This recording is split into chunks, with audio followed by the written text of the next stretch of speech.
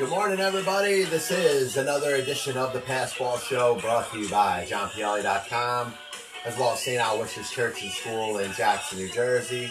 2 Ways, 1 Passion food truck located in Scranton, Pennsylvania. Castro Motor Oil and Budweiser, the king of beers. Glad to be with you again today, the 26th day of June 2019. As you're thinking about what's going on in the world of sports, of course, we're getting close to the halfway point in regards to Major League Baseball and its All-Star break. You got the NFL training camp probably coming up within about a month or about 6 weeks or somewhere in that time frame. So fans are pretty excited about the upcoming football season. You got NBA free agency. You got a little going on in the NHL as well. The recap of the NHL draft as well as the NBA draft, and 2 seasons that are getting ready to go on in the fall. But of course, as you pass Memorial Day, right in the middle, right on the peripheries of July 4th, kind of the middle of the summer.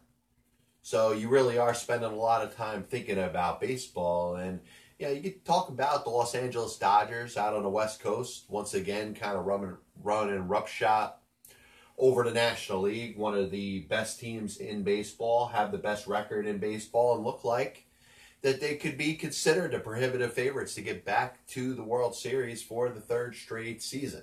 And then you got what the Yankees are doing, setting a Major League record for the most consecutive games with a home run. And you wonder, the power that they have 1 through 9 in that order, how long can this streak go?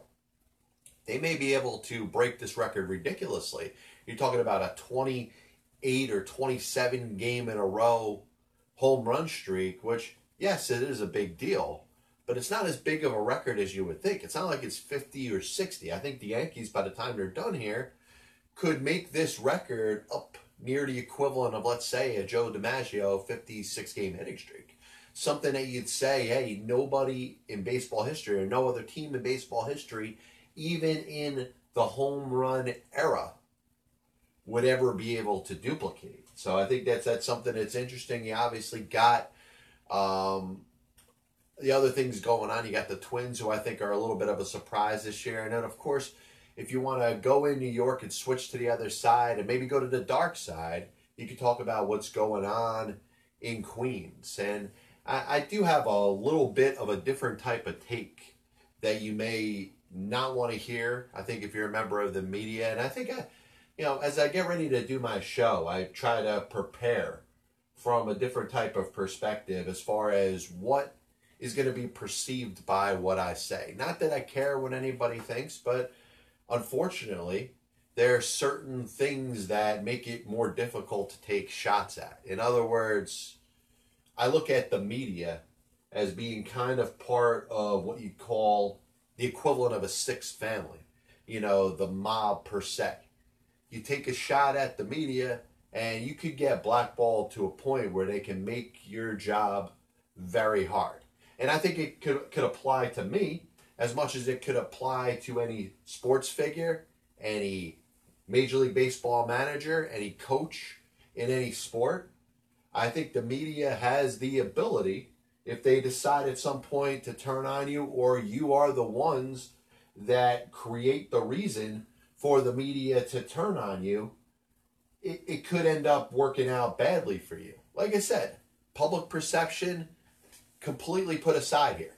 It's not something that I even want to bring up. I don't care about what the opinions are based off of a given story or how somebody looks when they say certain things to the media. It does create a snowball effect that could impact the way that person is treated. And I don't consider myself any different. So that's why when I want to put out some of the takes that I have in regards to certain things, I do have to see how they are going to be perceived. So you got the situation the other night where Mickey Callaway, the Mets manager, whether he was taking a series of abuse over time or he just decided that that was going to be the day that he was going to blow his top and take off his frustration on somebody, obviously isn't a good look for him. And this is about as far as I'm going to go with it, because I believe that the media, up to a certain point, considers the definition of their job to be a little bit more than it really is. And part of it is what's created by media as we see it right now. We can look at the way all the internet is kind of thrown out there, all forms of social media, has created the need for things to see on a day in and day out basis that we as the people, the viewers, the people that are watching or listening probably don't need to see day in and day out. And that's a problem. That's causing undue stress and pressure on people that probably shouldn't be giving pre-game and post-game press conferences every single day, especially when your team's losing and it's the same old story. If you're the writer, if you're the person that is putting the microphone in front of that person's face saying, why did you lose again? Why did you lose again?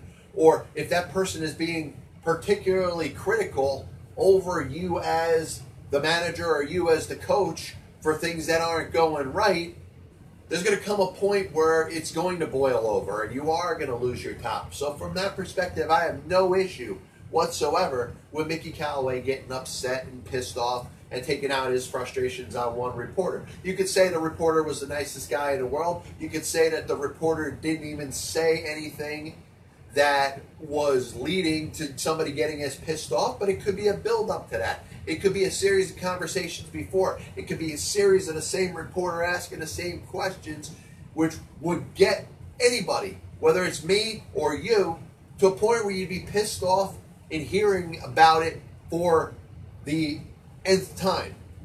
The other side of it, once again, is something that I'm going to continue to stress, is the fact that Mickey Callaway, just like Aaron Boone, if the Yankees were losing, just like the Phillies with Gabe Kapler, Phillies going through some struggles now. They're probably going to get themselves in a better position by taking on the lowly New York Mets. But the Phillies had lost 7 straight games. The media probably is going to turn on Gabe Kapler and probably is getting a little tougher and tougher on a day in and day out basis. So when you are a manager of a Major League Baseball team that's losing, you're going to get a series of the same questions, but you're also going to get questions that are asked by people that for whatever reason don't understand the concept that you are just a voice, you're just a figurehead as a Major League Baseball manager, and you are, unfortunately, not making any of the decisions that you're being criticized for day in and day out. So how many times can somebody start a conversation and say, hey, Mickey Callaway doesn't know what he's doing, he set this lineup. Mickey Callaway didn't set the lineup. Why isn't Edwin Diaz coming in for a 5-out save in the 8th inning? Yet he's getting calls from Brodie Van Wagenen when Brodie Van Wagenen, the Mets general manager, is sitting on his couch at his house calling Mickey Callaway in the dugout. But the same reporters and the same fans and the same talk show hosts keep blaming the manager for decisions that he's not making. Now, I understand that there is a little bit of a gray area there. Exactly how much is the manager actually making decisions? How much of an impact does the manager have on a given ballgame? Is he setting the lineups? Probably not. Is he making the pitching changes? Well, you know what? There's a little more gray area in there.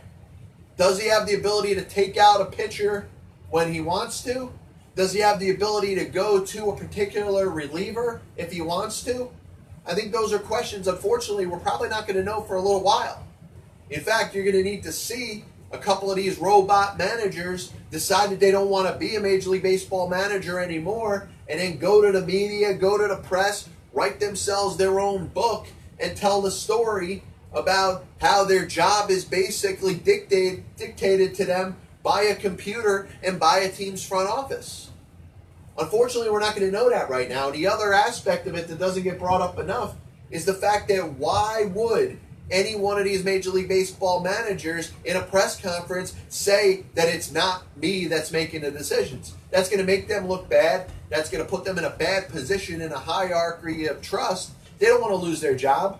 And I understand in most cases they got guaranteed contracts for a couple of years. It is employment at will, but you are under contract, so you're going to get the money whether you're managing a team or not managing a team. But nobody wants to get fired from their job. So why would you throw your employer under the bus when you're being asked the same questions day in and day out? And this, to me, is what makes the most sense about Mickey Callaway acting the way he did the other day. Because Mickey Callaway is no different than you or me or any other human being. When you get berated with the same crap day in and day out, you're going to take it, you're going to give respectable answers, you're going to try the best to get through the situation. But at some point, it's going to boil over. And you add losing on top of the same stupid questions that you're asked after game, after game, after game. There's going to come a point where you're going to blow your top and you're going to lose it.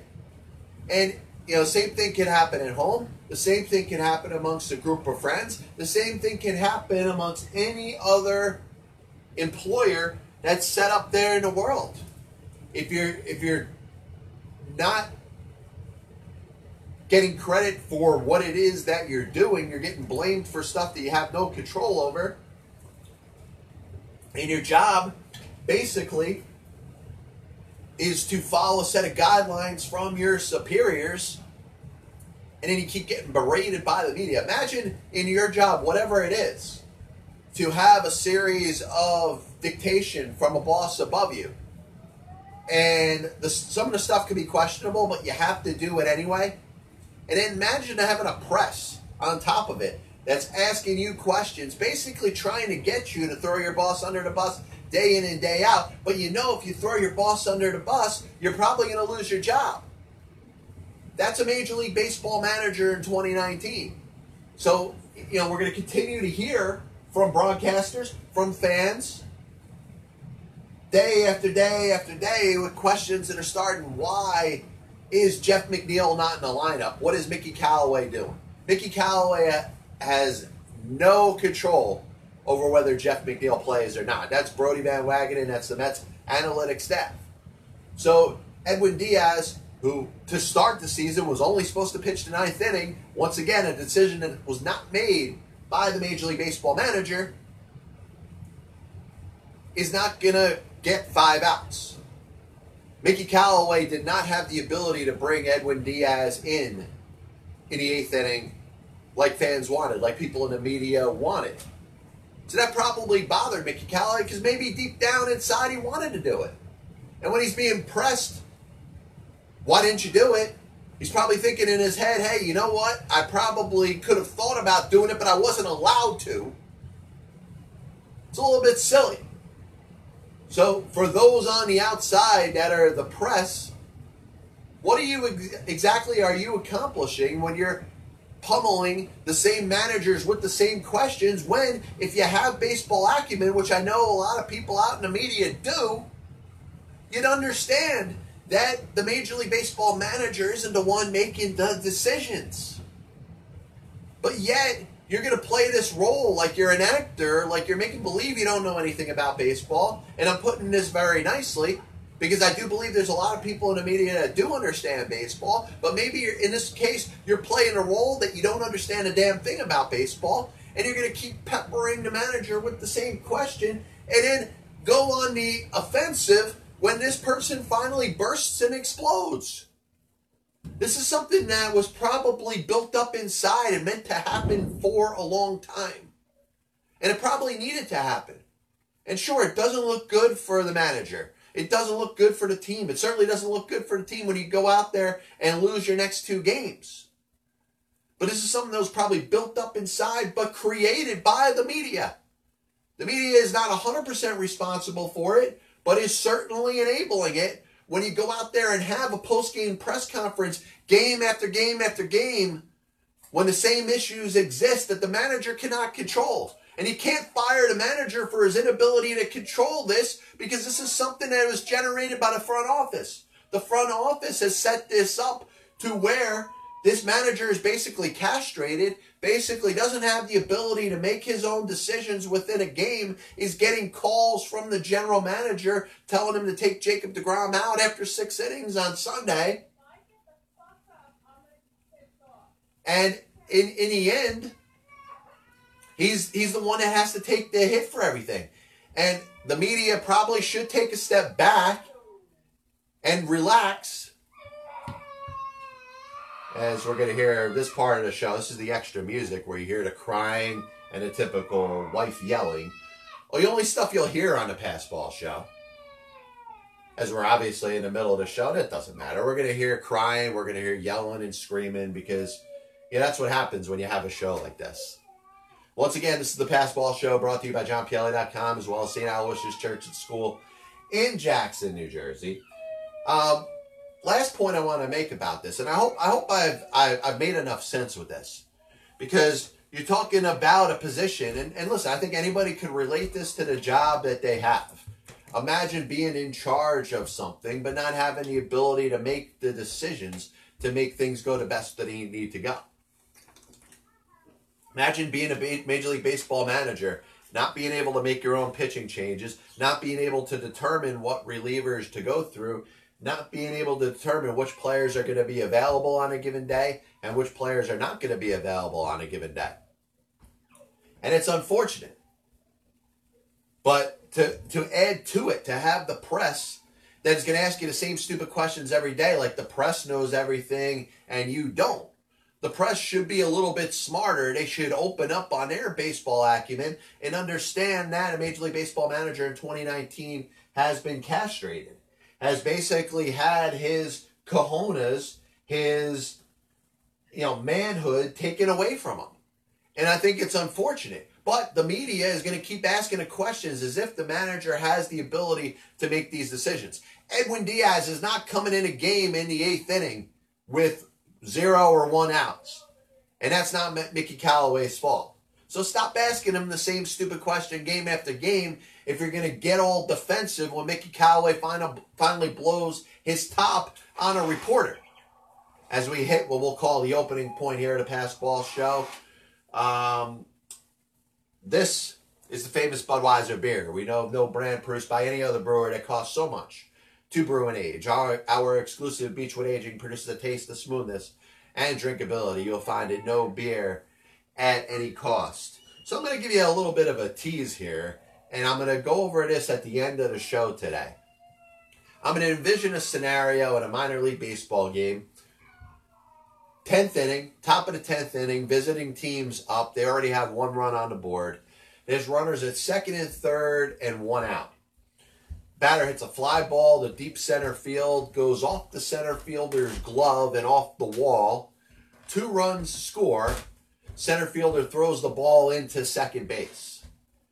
After the play is over, the umpires get together and they end up determining that the inning is over and there's 3 outs. So I'll say it one more time. 1 out, 1 run in, top of the 10th inning, runners at 2nd and 3rd. Fly ball hit to deep center field, goes off the center fielder's glove and off the wall. 2 runs scored. Center fielder throws the ball into second base. After the umpires get together, now in minor league baseball, there's a second base umpire, there's the home plate umpire. They get together, they have a little conference, they determine that there's 3 outs and the inning is over. I'll go over this at the end of the show. So I got to be honest, I've been thinking about things that have happened in sports history that have kind of made me happy as a fan. And we can talk about historical things, great moments. If I was around to see Joe DiMaggio's 56-game hitting streak, it'd be pretty fascinating. I would have loved to see Ted Williams in that same season hit over 400. I would love to see him go into that doubleheader, with a 399.5 batting average and go out there and get 6 hits and 8 at-bats and get his batting average up to 406. I would have loved to see Hank Aaron break Babe Ruth's all-time home run record. There's a lot of things that I would like to see from a fan's perspective as a fan of the sport. But as an individual team fan, one of the things that stands out is when a team makes a big acquisition. And I think about myself being a Mets fan, and I try to remember certain times in my life where I was as excited as anything to see my team make a certain move and acquire a certain player. And of course, the names Mike Piazza, Pedro Martinez, Johan Santana, probably the 3 biggest acquisitions I've ever seen the Mets make in my lifetime that fired me up the most as a fan. And I'll admit, there was another one that fired me up and ended up not working out so much, But when the Mets got Mo Vaughn in the 2001 offseason, I was just as excited. Obviously, that didn't work out. The 2002 Mets became the second worst team money can buy. So then I think of hockey. And I remember as a New Jersey Devils fan, the single move that fired me up the most, that made me the most excited to see in New Jersey Devils hockey history, was the acquisition of Ilya Kovalchuk. And I thought we had another move like that happened over this past weekend. And I think about it and I make the equation, and a lot of people don't know, my favorite baseball player that doesn't play for the New York Mets, I'm a fan of the New York Mets, happens to be Max Scherzer. So imagine the feeling that I would have if the Mets, and it's not going to happen, but acquired Max Scherzer. Not only is this my favorite baseball player that doesn't play for my team, but now he's playing for my team as well. And we had the equivalent of this happen over the weekend when it was announced that the New Jersey Devils acquired defenseman PK Subban from the Nashville Predators. Subban, one of the better defensemen in the National Hockey League, but over the last several years has grown as one of my favorite players that doesn't play for the team that I root for. So I'm wondering, for everybody out there, do you have anything similar as a fan of, whether it's the Yankees or the Knicks, or, you're out on the West Coast and you root for the Lakers or the Dodgers. Maybe you are that fired up about LeBron James going to the LA Lakers because you're always a Lakers fan. You also rooted for LeBron. I'm sure a lot of these things happen over the course of the world of sports. I remember being a Jose Canseco fan as a kid. And let's say I was a Yankees fan and I rooted for Canseco when I was growing up.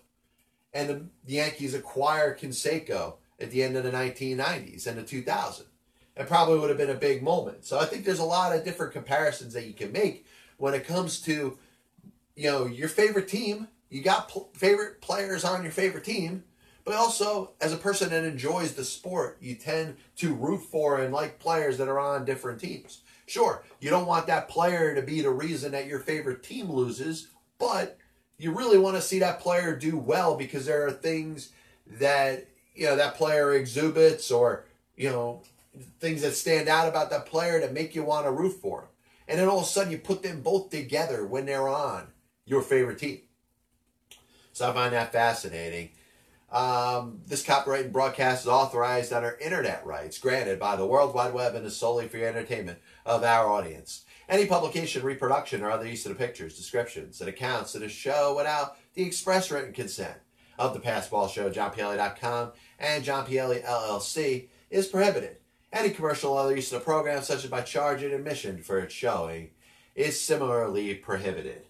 So I heard Joe Theismann the other day making a couple comments, and they weren't meant to be bad. They were pretty much analytical statements about what the Washington Redskins should do with their quarterback position going forward. Now, of course, to summarize what has happened in the past year or so, you had longtime starter for about 3 years or so after being franchised 2 years in a row, Kirk Cousins leaving Washington and signing a big deal with the Minnesota Vikings. Through year one, it obviously hasn't worked out too well for them, for Cousins or the Washington Redskins. Redskins bring in Alex Smith. They sign him to a big deal. Of course, he has the horrific leg injury that kind of made you think of Joe Theismann in the 1980s and a terrible leg injury that he suffered on national television. So for the foreseeable future that Alex Smith isn't going to be there. Colt McCoy, the backup, ends up breaking his leg. So all of a sudden you got Mark Sanchez and Josh Johnson at the quarterback position. The Redskins are aggressive this offseason, make a trade with the Denver Broncos, who had just gotten themselves Joe Flacco. So they in turn trade Case Keenum to the Washington Redskins. So now you got Keenum and you got Colt McCoy on the mend and you got Alex Smith on the back burner trying to make a full recovery. Draft comes up. Things work out optimally for the Washington Redskins, who were thinking about moving up in the draft. They end up being able to take Dwayne Haskins out of Ohio State with the 15th overall pick. As this team's getting set to play this year, there are moderate expectations. I don't think there are people that are experts out there that are expecting the Washington Redskins to win the Super Bowl, but they should certainly be in the mix for the NFC East. You look at the Giants, I think they're kind of going backwards. The Eagles, you wonder, can they really win without Nick Foles? You know, Foles has played in the playoffs over the last couple of years, obviously led them to a Super Bowl. Now he's quarterbacking the Jacksonville Jaguars. It's going to be a very big season for Carson Wentz. You got the Dallas Cowboys, who looked good last year. But I think the NFC East, as we get set to start making some predictions within another month or so, is pretty wide open. So the Redskins are in a spot where they say, hey, what should we do? We got Keenum in there. He's a veteran. He's been a starting quarterback over the last couple seasons in the NFL. Obviously took the Minnesota Vikings very deep into the playoffs a couple years ago. The miraculous win against the New Orleans Saints. Ends up last year, of course, in Denver. Logic would say, let Keenum start, ease Haskins in. Now, obviously, it's going to be dictated by the performance of Dwayne Haskins in training camp. If he looks like he's ready, if he looks like he's ready to be an NFL quarterback day one, then he probably should start. And you've seen a progression over the last 10 to 20 to 30 years to see how quarterbacks went from sitting 2 to 3 to 4 seasons to playing right away. A lot of the better quarterbacks, or the quarterbacks that are rated towards the top of the draft, are essentially getting the opportunity to play right away. Look at what happened last year. Sam Darnold in there right away. Baker Mayfield, couple weeks and he's in there. By the mid part of the season, Josh Allen and Josh Rosen were starting for the Buffalo Bills and the Arizona Cardinals, respectively. You should expect to see something similar happen this year, not just with Dwayne Haskins, but probably with Daniel Jones of the Giants. It's going to be sooner rather than later that these young quarterbacks that are viewed as the future of the particular franchise are going to be thrown out there to the fire and playing every day. Of course, Daniel Jones will eventually be taking over for Eli Manning, who did the same thing when he took over for Kurt Warner when the New York Giants had a winning record in 2004. So, how does Joe Theismann get into this discussion? Joe Theismann, is believing that based off the schedule of the Washington Redskins, who I think have 3 divisional games and a game against the Bears and the Patriots in their first 5, and if I memorized that correctly, great. If not, and you're a Redskins fan, please let me know. Theismann believes that the strength of the schedule at the beginning of the year is too much to throw a rookie quarterback in there. I disagree with that up to a point, because I think if the guy's ready, he should be able to play against the best of the best or the worst of the worst. So the competition should not be the big deal. Now, you did bring in a veteran quarterback in Keenum, probably not to sit on the bench. At some point he will be, but at least get a chance with the veteran in there to see how he works with this offense. Maybe you could get 3 wins in 5 games, or maybe get off to a 4-1 start, and maybe believe that you could go out there and win yourself the NFC East. And if that happens, and if you're able to succeed with Keenum, with Haskins sitting there with the clipboard learning, I think it will be the best thing for the franchise going forward. That being said, things aren't leaning towards that. The expectations are not that the Washington Redskins are going to win 4 out of their first 5 games. And if that doesn't happen, then obviously the fans and the media and the people that are going to be on you day after day are going to be asking you, if you're Jay Gruden, the head coach of the Washington Redskins, is Dwayne Haskins playing soon? When is he playing? Are you going to see him in there? When are you going to make the decision to go to your starting quarterback of the future? So what I have to get into with Theismann is, I think if you made the comparison of Joe Theismann to Dwayne Haskins, maybe they could have the same impact. You never know. 10 years down the road, you could look and say, wow, Dwayne Haskins had a really good career as a quarterback of the Washington Redskins. Yeah, you look back to the days of Doug Williams and Mark Rippon, but you also got guys like Robert Griffin III who can never stay healthy, and other quarterbacks along the way that have not gotten the job done for the Washington Redskins. So as much as you could talk about Theismann being one of the best, you could also talk about some of the other star quarterbacks, guys that you've given a lot of airtime to, a lot of popularity to, and haven't gotten the job done. So I think those are issues that you have to think about. But when it comes down to it, Theismann came into the National Football League in 1974. And believe it or not, he was actually returning punts for the Redskins of that year. So it took Theismann a while before he got the reins of the quarterback. George Allen was the quarterback of a team that ends up winning 10 games, doing a pretty good job that year, but certainly didn't need Joe Theismann. They had Billy Kilmer, who started 10 games that year. Sonny Jurgensen was the backup. Theismann threw 11 passes as the backup quarterback that year, but for the most part was returning punts. So a couple years go by, 75, 76, he finally makes his first start as a quarterback for the Washington Redskins. Starts 5 games that year out of 14. Starts 6 games the next year out of 14 in 1977. Finally, in 1978, starts 14 out of 16 games. The team ends up finishing 500. At this time, Joe Theismann is 29 years old. So you could think about it. You could think of maybe a Steve Young or an Aaron Rodgers or some of the other quarterbacks that have actually sat behind a good quarterback in a good organization for a little while. But you're looking in the year of 2019 as this not happening that often. It's not very common that you see a quarterback sit for a couple years before they end up suiting up and playing. It's a now type of league, and I think the development that quarterbacks are getting in college is certainly superior or in a little bit of a better position than it used to be in past years. I think they're more prepared to play in the NFL than they were 10 years ago or 20 years ago or 30 years ago. And I think Steve Young benefited from sitting behind Joe Montana. And Aaron Rodgers benefited from sitting behind the great Brett Favre. And you look at Phillip Rivers, he benefited from sitting behind Drew Brees that first year. So there's a lot of quarterbacks that you can see have had success, and they've sat behind very good quarterbacks. The question is, you look at a guy like Case Keenum, is he on the level of any of those all-time quarterbacks? Of course he's not.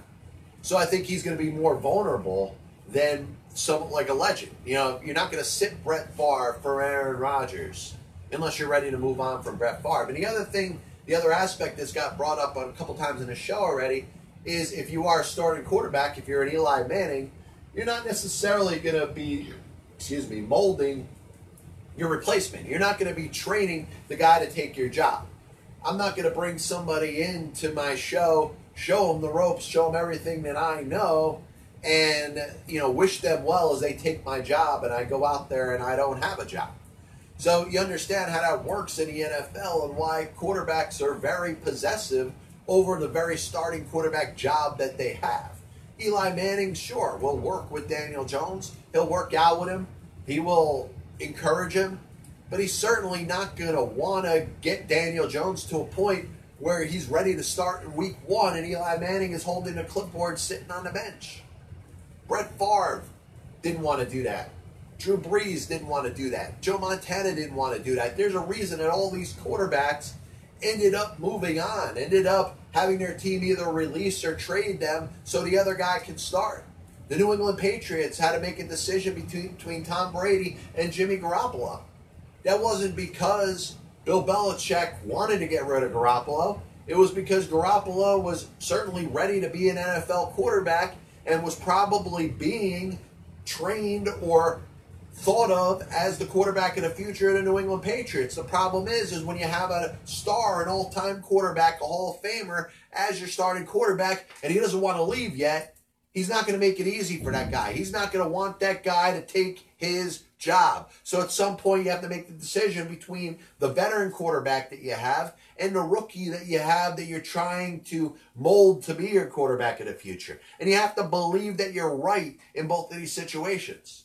The Giants may believe that they're right when they move on from Eli Manning and go on to Daniel Jones. Dave Gettleman seems like he was in love with this guy. This is the guy that he wanted to take at number 6 when a lot of experts thought that he was taken a little too early in the draft. Where his position where he was taken in the draft is not going to matter.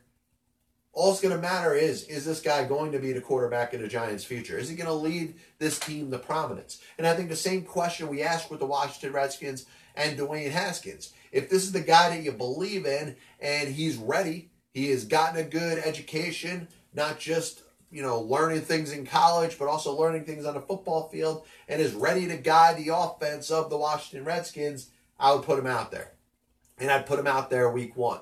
Joe Theismann, great quarterback, probably a borderline Hall of Fame candidate, won a Super Bowl, lost another Super Bowl, put up some very good numbers over a very good pro football career, was not a starter in the NFL until he was 29 years old.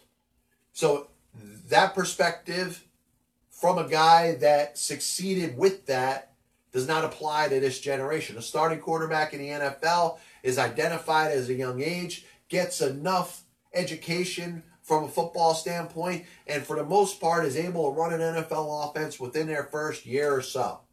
So I'm in favor of Dwayne Haskins playing week 1 for the Washington Redskins. I'm also in favor of Daniel Jones playing week 1 for the New York Football Giants if he is determined to be ready, because he is the future. If he knows what he's doing, he might as well get the reps day number 1. Just a reminder that Castrol provides maximum protection against viscosity and thermal breakdown. Castrol, engineered for today's smaller cars. Little recap of the show today. I talked a little bit about the media's responsibility, and some of it is not their fault. And I said all along, when I speak out against the media, I could put myself in a situation like I'm interfering with the Sixth Family. Not like I'm going to get whacked. Not like somebody's going to come out there, for, reporter or writer and going to kill me. But I could be blackballed if I take a hard enough stance against the media. Doesn't mean that I don't feel that way. You've heard me express my opinion about what the media has turned into. They used to report the news. Used to turn the news on and be able to see facts. Hey, this happened. That happened. This is black and white. There's no gray area in there. This is absolutely what happened. But what they've done is they've taken what you'd see on page 12 and 13 of the newspapers, for those of you that remember it, and take that opinion column and throw that out there into their stories. Well, this part of it is a fact, but we're going to bring in our expert to throw in their opinion on what they think happened. And the same thing applies to the world of sports. So when you've got certain opinions being just as valuable as facts, and you throw that in with the overboard nature of these press conferences, which you're going to have a Major League Baseball manager, an NFL head coach, an NBA coach, a hockey coach, be asked questions before a game, in some cases during a game, and after every game, whether you win or lose. And if you're losing, these same reporters are going to build themselves an agenda with you, because they're going to start to be critical of what they think that you're doing. But then you look at the fact and you realize the guy isn't even doing what you think that they're doing, because they're not responsible for doing what you think that they're doing. And it just spirals and spirals. So you have reporters asking Major League Baseball managers questions about things that they have no control over. And it's not that the Major League Baseball manager has lost control. It's the fact that the manager has never had that control. That's not part of their job description. The decisions that are being made that the reporter is critical of are being made over the manager's head. So that manager can't stand there and say, hey, I didn't do it. That wasn't my call. That was my superior's call. Because they're going to lose their job if they do that. And it's just a vicious circle that the media, including myself, has to take some responsibility for. We also spoke about PK Subban, really excited that he's joining the New Jersey Devils. We'll get into some hockey previews as we get closer to the season. Obviously, them drafting Jack Hughes. They got Taylor Hall. Maybe if they finally get some net minding, they may have a good season this year. Also spoke about the Washington Redskins. Joe Theismann implying that Dwayne Haskins should probably start later on in the season, or maybe through at least the first 5 games. When Joe Theismann played, I also believe, number one, the game was different back then. It wasn't so reliant on the quarterback. And also, there was enough talent and dearth amongst the quarterback position that you could have a good quarterback and let him sit for a handful of seasons. You can't really do that anymore, because I think the college quarterbacks are coming out a lot more educated, a lot more prepared for the National Football League. And I do think that's a big enough thing that has to be thought about. If the Redskins are sold on Dwayne Haskins being their quarterback of their future, and they think he's ready. He should start week 1. Same thing with Daniel Jones and the Giants. Forget about Eli Manning. Eli Manning is there. He's a great ambassador for the team. Maybe you got to cut him. I don't know. But if Daniel Jones proves that he's ready to be the quarterback for week number 1, there should be no reason why he shouldn't be behind center week 1 for the National Football League Giants. Last point I want to make, I brought this up earlier. I was talking about that scenario in a minor league baseball game. And, what could cause, because I was sitting there at this particular game, watching top of the 10th inning, runners at second and third, runner in already, 1 out.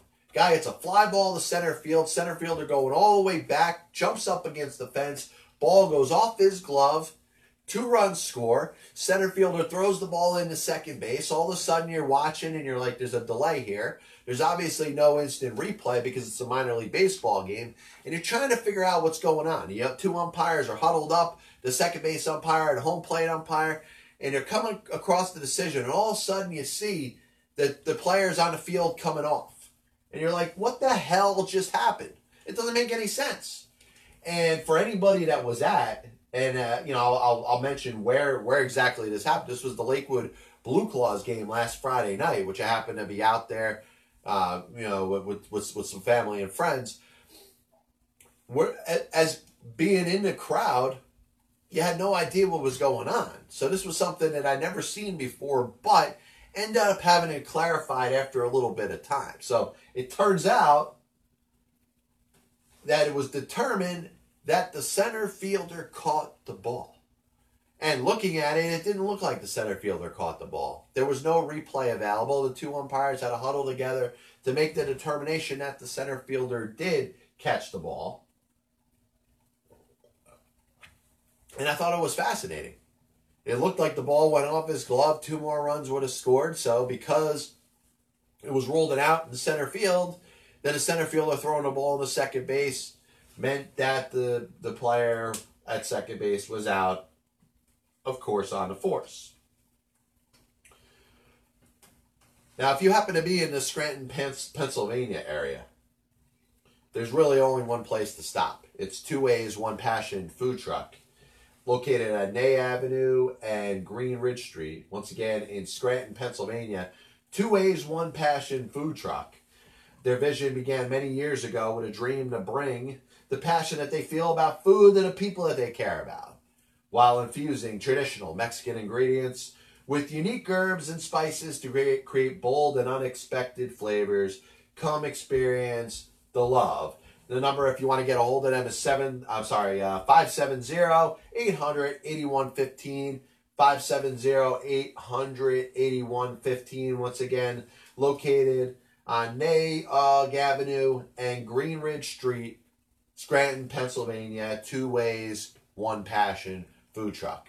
We'll be back with you next week. Once again, this is another edition of the Passball Show, brought to you by JohnPLA.com, as well as St. Aloysius Church and School in Jackson, New Jersey. If you've viewed this through Periscope or Facebook, I do thank you. If you're watching the premiere on YouTube, I'm glad that you're a part of the program as well. Also available on iTunes, Google Play. Once again, the Passball Show. You can always check out JohnPLA.com for the latest that's going on in the world of baseball, sports, and unifying America. So I hope everybody has a good weekend. We'll be back with you next week. God bless you. And as always, I'll see you on the other side.